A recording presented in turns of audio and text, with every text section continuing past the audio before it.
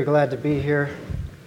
I'm very glad to be a part of this church. I can't get over the fact of that. Even though it's been a year since we've been coming here, I just really appreciate being amongst you, and I really hope that God will use me this morning. I'm privileged to be able to speak, and I hope He gets the glory.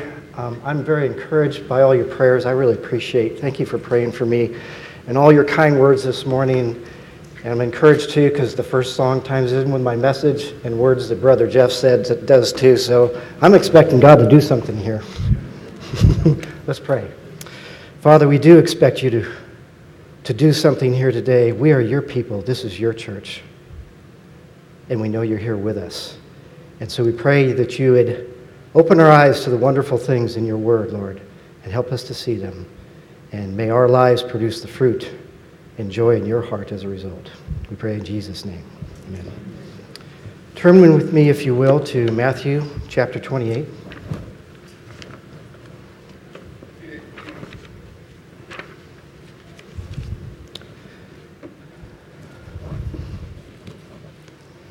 Matthew chapter 8, we'll be looking at verses 16 through 20.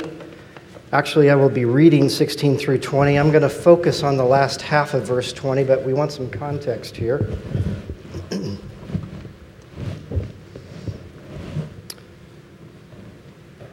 Starting in verse 16 then, it says, "But the 11 disciples proceeded to Galilee, to the mountain which Jesus had designated. When they saw him, they worshipped him, but some were doubtful. And Jesus came up and spoke to them, saying, 'All authority has been given to me, in heaven and on earth. Go, therefore, and make disciples of all the nations, baptizing them in the name of the Father and the Son and the Holy Spirit, teaching them to observe all that I have commanded you. And lo, I am with you always, even to the end of the age.'" They're great words. They're very comforting words, aren't they? How many of you would be okay if we remove the last half of that last verse about him being with us? Now, we wouldn't want to lose any of Scripture, would we? But what if he hadn't said it? Would it make a difference?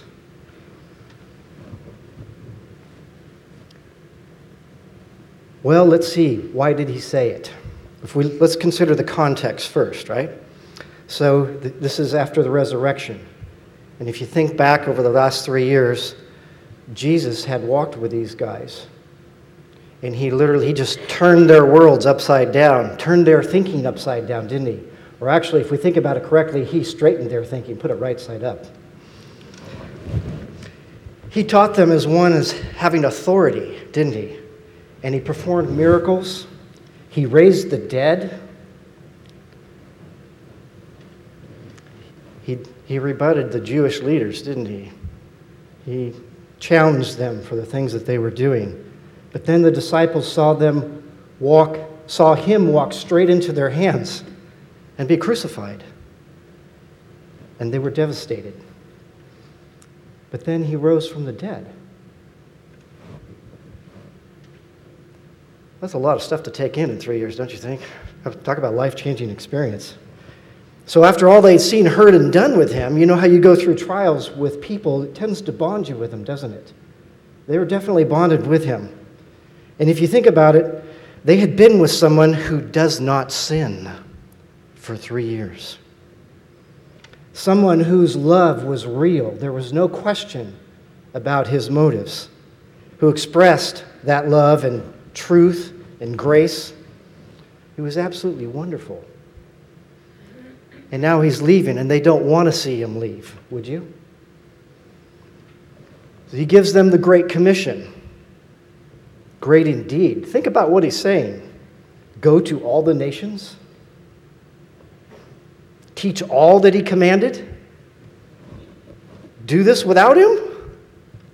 After all the failures? With the Roman and the Jewish leaders opposed? How could they do that? So he says to them, I am with you always. When we hear a statement like this, we tend to think of it in a general sense, don't we? Oh, I'll always be with you. We see this in the movies or even our own life, someone is going to go away or perhaps they're dying. And it's okay, I'll be with you always.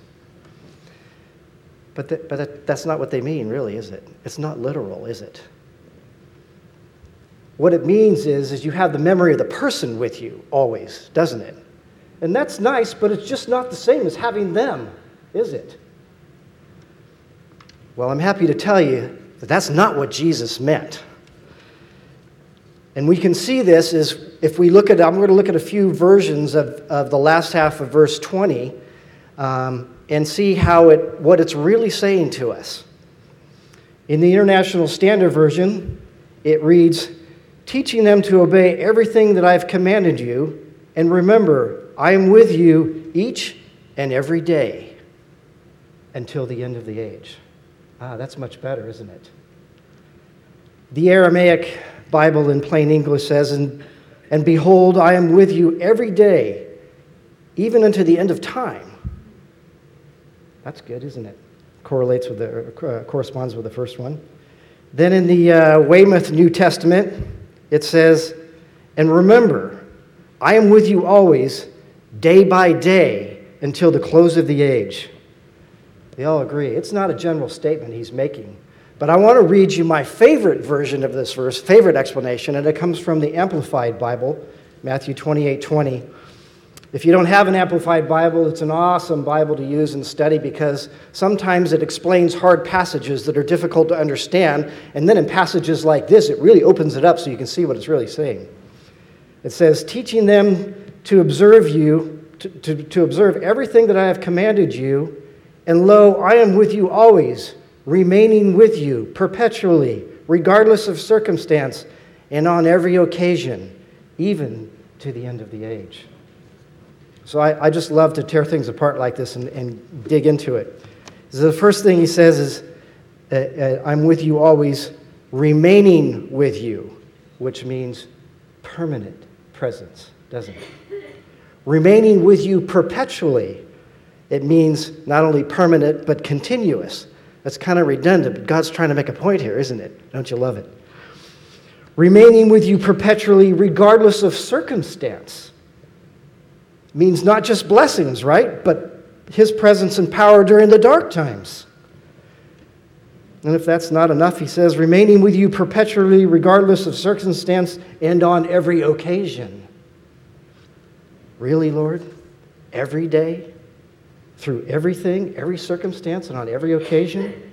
Even to the end of the age, he says. Even to the end of the age. You satisfied with that? Isn't that great? Could he do more? Well, the reality is, and sometimes we feel this way, and some argue, well, God is invisible, and it'd be a lot easier if I could just see him. I might ask you, where is your faith? But instead, let's try to look at it from a bigger perspective. Let's think about it from the big picture. God is invisible to us, isn't he? But long before we were created, he existed.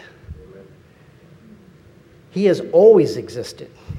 He was never born. He didn't need to be born. And he created the angels. We can't see them either, but we have experienced their work in our lives, haven't we? We read stories of them in the Bible. They've been around a long, long time, and there are countless numbers of them, and they are great, great spiritual beings. So this invisible spiritual realm that we cannot see, that we complain about not being able to see, has been around a long time. And in God's sake, he's been around forever. And how long has this tiny little visible universe been around? Maybe 6,000 years? So you compare it. The invisible has been around a whole lot longer than we are. And I remember in Colossians that it says that in him all things are being held together, aren't they? I was privileged to hear scientists talk about this and talk about, the scientists do not understand how things are really held together. When you get down to the core of it, they just don't know. But we know, because it says so. God's holding everything together.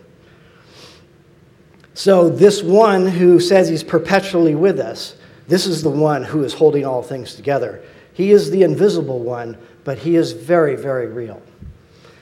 He does not sleep. He does not take breaks. He doesn't go on vacations, and he never has a substitute fill in for him. No, it's him and him alone who's with us, always.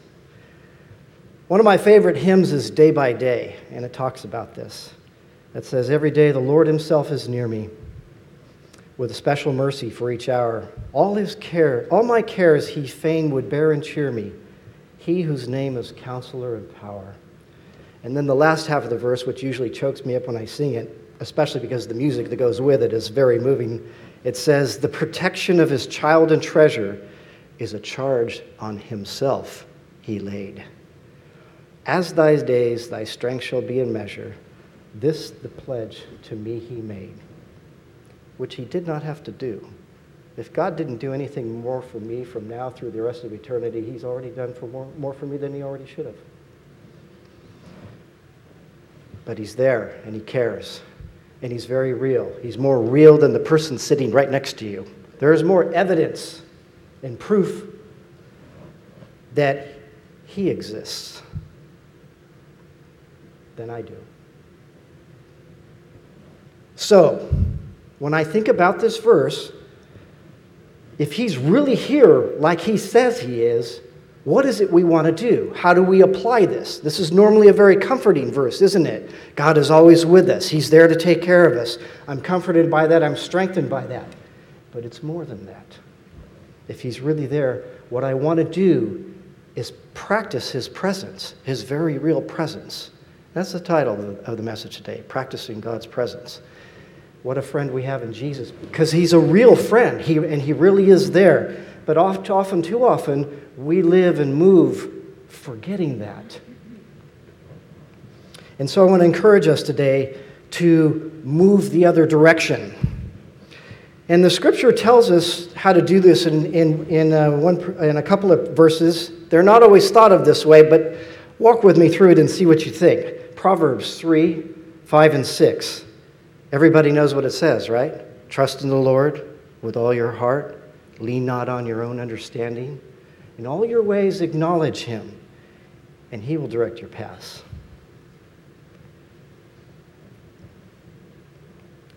So the tendency of the verse is to use it for planning, isn't it? I need to know what to do, where to go. Well, trust in the Lord with all your heart. He'll direct your paths, right? It's not typically a verse we think about when we're in trouble or just day-to-day kinds of things, is it? But I want you to look in this verse, and it uses that wonderful word, all. And I love that. I love to see the alls in Scripture. We could claim this for everything, couldn't we? How do you appropriate it? Well, the other word in these verses is the word acknowledge. And I pursued that hard. What does that mean to acknowledge the Lord? Because that's the key, that's the door opener to getting the path made straight, isn't it? The word translates to the word know. John Gill, a commentator, in commenting about this, he says, on all thy ways acknowledge him, or know the Lord. Set him before you, have him always in view. Consider him as ever present with you, observing every step you take, and take not one step without his leave and without his advice. Ask him wisdom, who gives liberally. Yes, know God. So, it's not talking about coming to know God, isn't it? Is it? It's knowing God. We already know him through our relationship with him. So what else does it mean? To know that he cares. To know that he knows best. To know that he knows exactly what we're going through, exactly at this moment. To know that he'll keep his promise. To know that he's not leaving. To know that he is here, now, with me, wherever I am. It's Psalm 46:1 from the Amplified Bible again. It says, God is our refuge and strength, mighty and impenetrable. Listen to this in this part. A very present and well-proved help in trouble. I love that. A very present help. We don't have to go looking for God. We don't have to wonder if he's here, because he is. And couple that with John 15:5, where Jesus says, without me, you can do nothing. A key reason why we need to practice his presence. Why? Because I can't do anything without him. Not if I want to do it right. Amen. It's his will that we're dependent on him. Therefore, it's his will that we stay connected with him absolutely as much as possible. I'd like to give you a couple of real live examples of this. And one of these stories is actually some of the inspiration for this message. The first story has to do with a guy named Eric Liddell. You've heard of him probably. He was made really known through the movie Chariots of Fire, which happens to be my favorite movie. I love to see God moving in Eric's life in that movie. I can't watch it without tears. Eric Liddell made quite an impact on the world when he was alive, and even has to this day. Sally Magnuson, an author who's not a believer, somehow came across Eric's story. And the more she dug in about him, the more she was amazed by his life. And she ended up writing a biography about him. And she's not even a Christian. But there's a small part in the beginning of Eric's story that most people don't know about, that started his evangelistic career before the big races happened. There was a Scottish evangelist named D.P. Thompson who was having real difficulty reaching a certain group of people in Scotland. It was these blue-collar laborers in Scotland. He had a hard time getting them to come and listen to him speak. But he knew that they would listen to Eric. The question was whether Eric would do it or not. And Eric's brother told Thompson, I don't know. He's never done anything like this before. So Thompson went to Eric, where Eric was living at the time, studying and going to college, and he presented the question to Eric, would you be willing to come to Armadale and speak to these men? And Eric just said, just a minute. He put his head down, and he looked up and he says, yes, I believe I will. And just as Thompson figured it would happen, hordes of people came and listened to Eric. But the point in that story is that Eric didn't wait till he had his quiet time to ask God. He didn't wait till he got to a prayer meeting to bring it up in a prayer meeting. He stopped right then and there to ask the Lord, what is your will, God, in this manner? And God has answered. Amen. And you think, is it possible to walk that close with God? You think about it. He saved us for what? For a relationship with him. I've never read in the Bible where he puts any limits on that. We can walk as close to him as we are willing.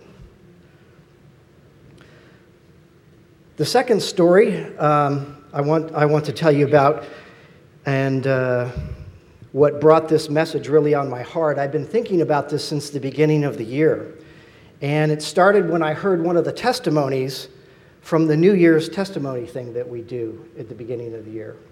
And this one has to do with a story that Janie was telling us. I don't know if you remember what she said, but we all remember that she moved to Manteca, right? And it was a big trial for her to have to do that, to have to live that far away and drive that road, right? So you remember she told the story, and I'm going to rearrange her sentences a little bit if you go back and listen to it, because I want you to really get the sense of what was really going on in the situation that she was going through when she did what she did. So she's with the hordes of cars going up the Altamont Pass, going to Manteca, and there's a grass fire there, which often happens, I understand. I never thought too much about it, but the grass fires there can get kind of big. There's a lot of grass, a lot of hills to burn. Well, the problem was, and I hadn't heard of this before either, but the fire was so big and hot, it jumped the road. So you get fire on the other side of the road. And so apparently, in this situation, all the cars got to come to a stop, and you immediately have the Altamont parking lot. Not a great situation on its own, but really bad when there's a lot of fire around, a lot of heat. It's a big problem. And in fact, the guy, and Janie wasn't on one of the end lane. She was kind of in the middle, but the guy next to her was on the side lane, and the heat was so bad that the paint on his car blistered and his tires melted, and he had to get out of his car. So does Janie panic. Scream for help, get out of her car and run the other way. Make some kind of foxhole prayer, questioning the Lord's presence. Lord, where are you? Can't you see what's happening? Or questioning his care. Lord, don't you care? You know what Janie does? Janie says this, Lord, I know you are here. There is nothing I can do, but I know you are able. Lord, I know you are here. I love that. I've not been able to stop thinking about that. I know you are here. But what do you think happened? Well, you heard the story. They got the fire out and Janie could go on. Lord, I know you are here. In all your ways acknowledge him, and he will make your path straight. I love that. Actually, there was a second story that Janie told, a real quick one, where she was driving on that mountain, and she's in a center lane again. Gotta stay out of that center lane, Janie. And she got cars on either side of her, and they're coming around this curve, and there's a chair right in the middle of her lane. And that's a problem, because that could mean an accident, doesn't it? And what does she do? Lord, I need a miracle. Where is she going to go? Well, I don't know what happened to the car on her right, but it went away, and she could get around. But do you get what's happening there? It isn't the deliverance, it's that she talked to God like he was sitting there with her. Do you see what I'm saying? Because we don't often think of God being that close, but he really is. I love that. One more story.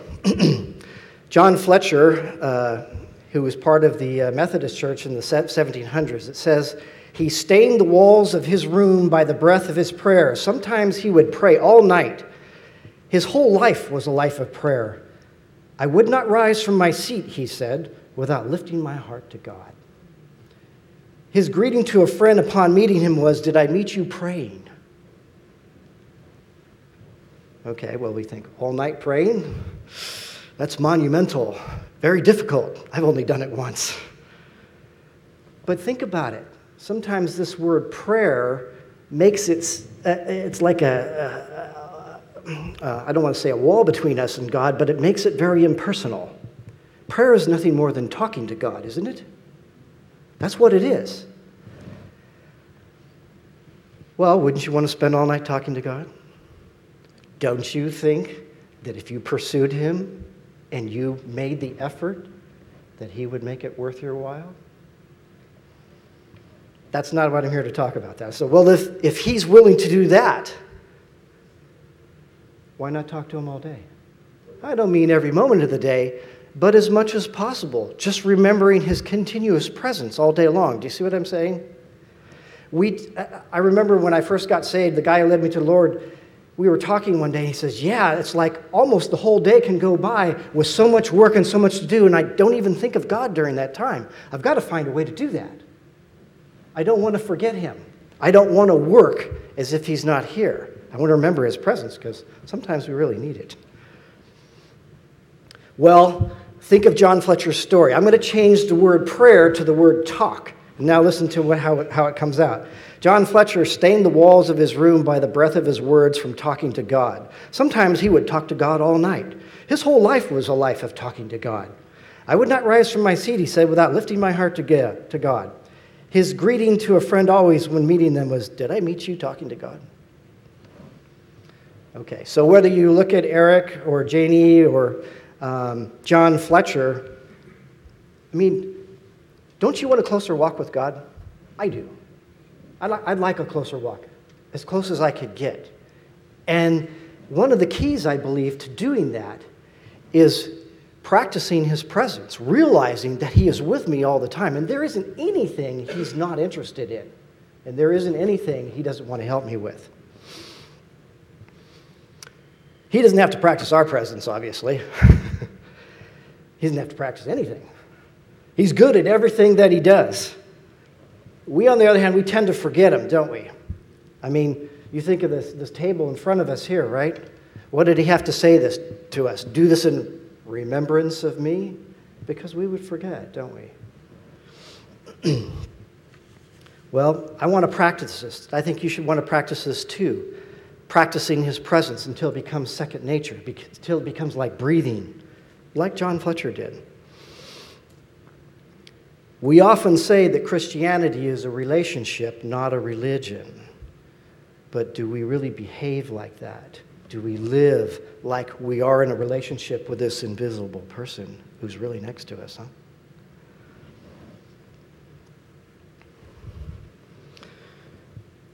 Yes, if God is really present and I'm in a relationship with him, then I want to acknowledge that presence as often as I can. I want to remember that he's there. And why wouldn't I when you think about how great he is and how wonderful he is? I mean, you think about those New Year's testimonies. I love it. Adel was concerned about how much time it would take, but I said to him, I said, you know what? It's really something when a whole church full of people, each person can get up and deliver a sermon on God and what he's done in their lives. That's really something. That says something about the God who's here and the people who are willing to do what he says. And I want his presence in my life because his presence makes a difference, doesn't it? Do you not think that you would live a more holy life if you knew God was right there? You think about it, the difference certain people in our lives make, or in our country or in our world, just because of who they are or something they've done. I mean, here we got the Warriors doing like they did, you know. So imagine a school where you've got a bunch of kids in a school and, you know, they're not happy about being in school. They don't want to be there. They wish they were home playing or something like that until, you know, Stephen Curry walks into the room. And then they're very glad they're at school, aren't they? It changes their whole attitude, doesn't it? If you think about somebody a little more prominent in history, like George Washington, can you imagine? What he did and what he went through and what he represented. When he walked into a room full of people, how do you think the people responded? There were probably people who just looked at him in awe as he walked by, you know, had a big effect on their presence.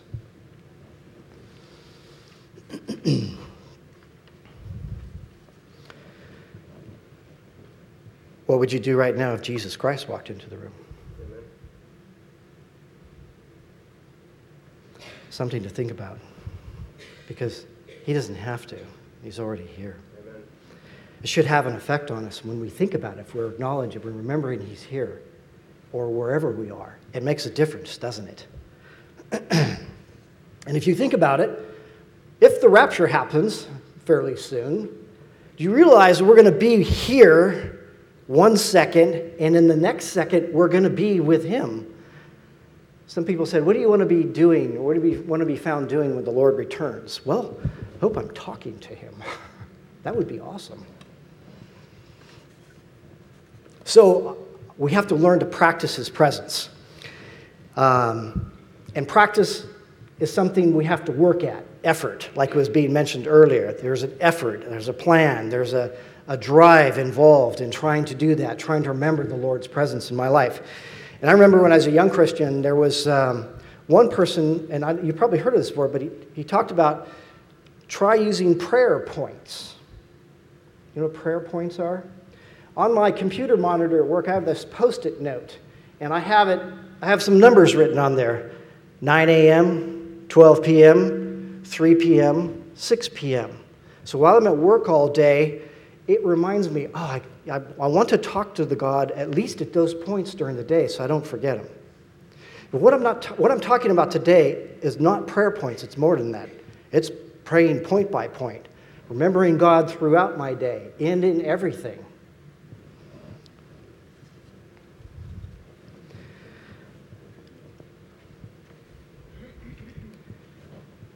When my car gets low on gas, I pray. Even if I think I can make it to the station, I tell her, you know what, Lord, I pray that I am going to get gas on time in my car. So, I know it'll be okay, but I'd rather trust you than me. What about other things that are not so spiritual? Why do we have to talk to God only in our spiritual matters? Can you talk to the Lord when you're doing laundry? Changing diapers? Writing reports? Having meetings? Going shopping? I often pray for my wife that when she goes shopping that she'll find good deals. And she does. I think he just made her really, really good at it. You pray about everything? Yeah. The Bible says to give thanks in everything, right? I think that means everything. So even if you're not asking for something, you could be thanking God for something. Being thankful has a huge effect on our lives. It really changes my attitude when I thank God, even for something that's hard that I'm going through. It just changes my whole attitude. See his presence, see what he does, can do to you if you acknowledge his presence and remember that he's there.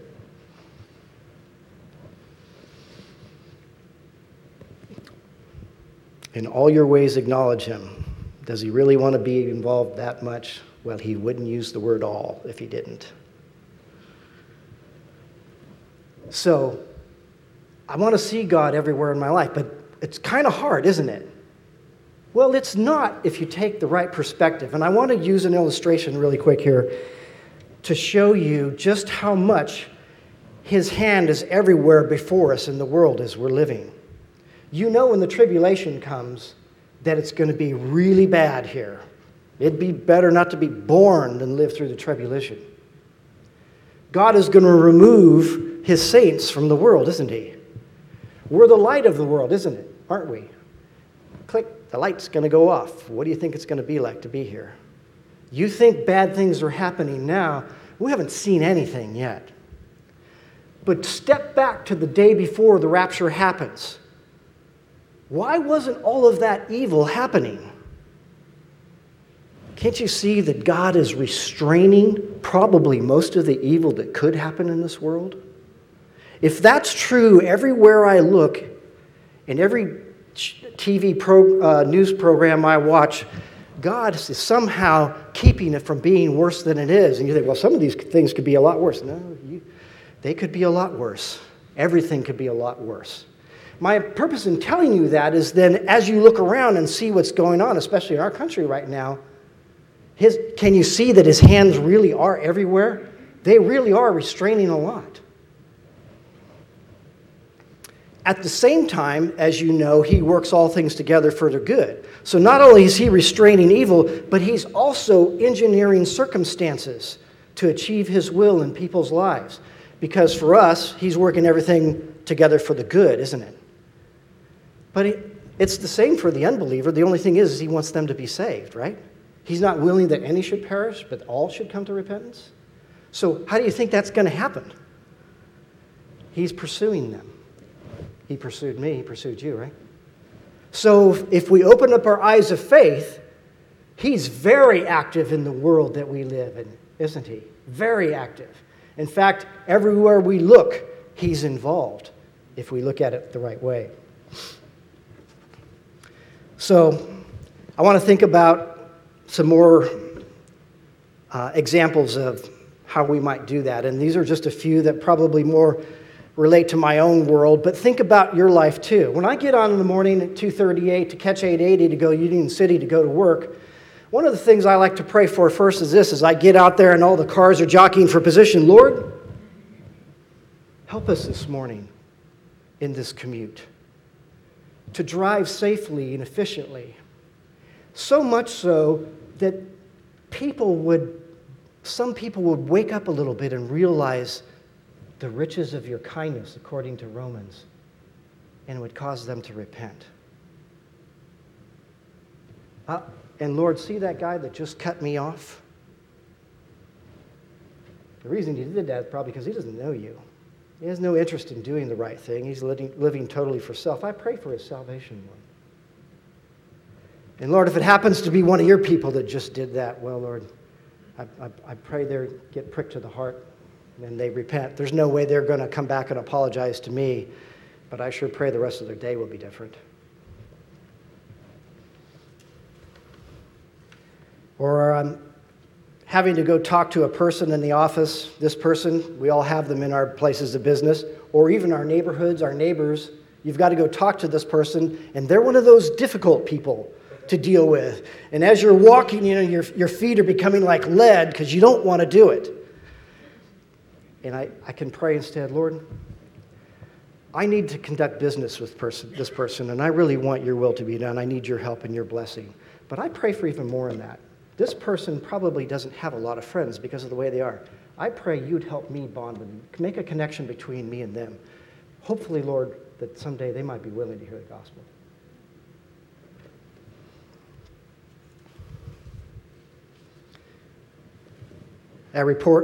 Some of us have to do reports. Reports can be tedious and boring. I have to do a particular report for, I have some ultra-low freezers in my place of business, and they're supposed to run in a particular temperature range. And when they go out of that range, I got like 4 pages I have to write. Everybody knows that temperature range is too restrictive, but it's too political to do anything about it, so we write reports. And I can take a bad attitude about that, can't I? Or I could say, Lord, I need to do this. This is the job you gave me. You've blessed me. You've taken care of me through this. I want to do everything as unto you. I want to do this report. I want to do it right. I want to do it well. I want to end on time. And I want a clear testimony to my fellow coworkers that even in the hard things, I'm going to do it with a good attitude. Amen. So whether it's, maybe you have to meet with a crew, like I do sometimes, or some of you moms, you've got to teach kids, just like Nehemiah. Lord, I want to do this and do this well for you. And when you get into the middle of the teaching or the presentation that you might have to do and it gets tough, be like Nehemiah again. Lord, shoot up a prayer. Talk to him. He's there. Very willing, very present help in time of trouble. I'm going to share with you quickly a short story that something happened to me when I was a young believer. I was trying to repair an alternator on my car. An alternator keeps the battery charged. If it doesn't work, the car doesn't work. It runs out of electricity. And I hadn't really done it before, and I was having all kinds of trouble. And I couldn't get it done. And I didn't want to get upset. I banged my knuckles a few times. Some of you guys know how that is. Knuckle banging jobs, they really hurt. And I did not want to lose my sanctification in that. And I just, Lord, can you help me put this in? And it was like, beep, done. You think, as a young believer, I was moved by that. You know why? Because here's a little thing that God is helping me with. And he doesn't have to do that. It seems like, well, you're awfully great, God. Don't you have better things to do? But no. And it touched my heart because he wanted to help. And it gave me a very great sense of his closeness in that matter. I never forgot that. So yeah, here today, 20, 30 years later, talking about it. Talk with the Lord more. We do that in new relationships, don't we? When the new relationships get old, we don't talk so much. But it doesn't have to be that way with God, right? Because it's always great with him. In my early years as a Christian, I remember we used to pray about everything. We used to pray so much that one day I found myself in a conference room at work with a room full of people, just having a meeting about some stuff and solve some problems, and then the meeting ended and I dropped my head to pray. But then I quickly realized, oh yeah, I'm not at church or with other believers. But it was kind of encouraging. I thought, wow, I'm really praying a lot. That's a good thing, don't you think? So talking to the Lord during the day is not just about needs, though. Okay?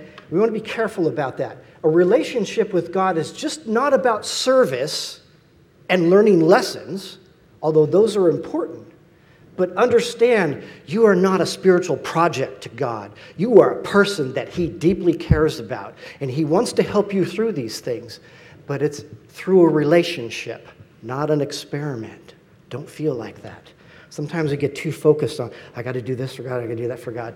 You can't do anything for God unless you're like this with him first. And when you're like this with him, things go a whole lot better. At any point yesterday, did you tell the Lord you love him? You spend any time outside of your quiet time saying nice things to him? I love Psalm 104. David wrote this. He says, "O Lord my God, you are very great. You are clothed with honor and majesty, who cover yourself with light as with a garment, who stretch out the heavens like a curtain." You imagine thinking about God like that? I imagine some of you do. There are experiences we have that cause us to think that way. And we ought to practice that more and talk to God more. Give him the praise, the compliments, so to speak. I have a friend at work who's kind of like this. You know, there's a few of us believers at work, and sometimes we sit in a conference room and talk together, and this brother Dan, he'll just start praying just out of nowhere and start talking to the Lord.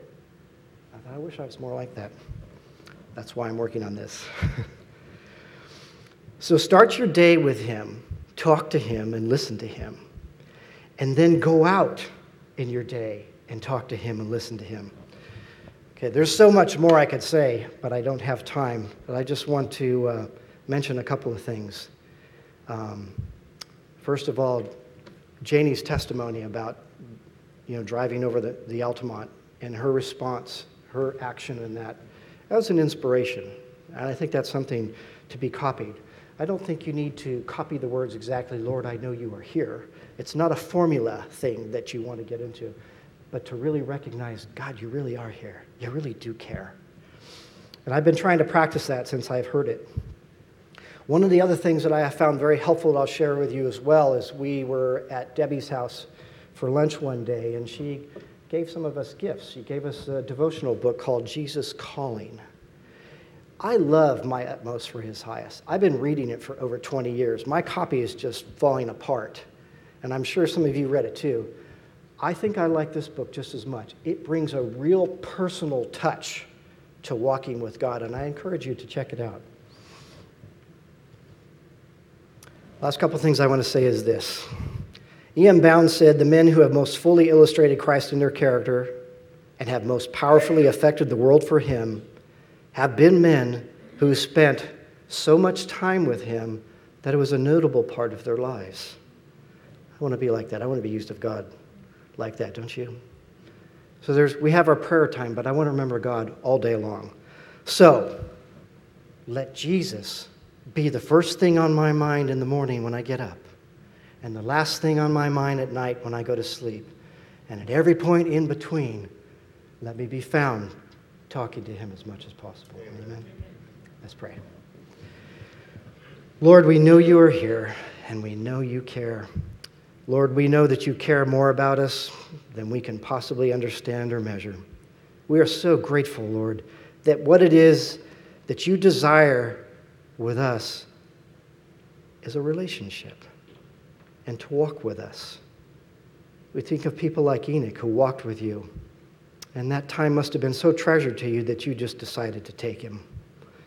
Lord, I pray for all of us that we would take this to heart. We would want to be found connecting with you all day during the day and let you make the difference in our lives. We pray in Jesus' name. Amen.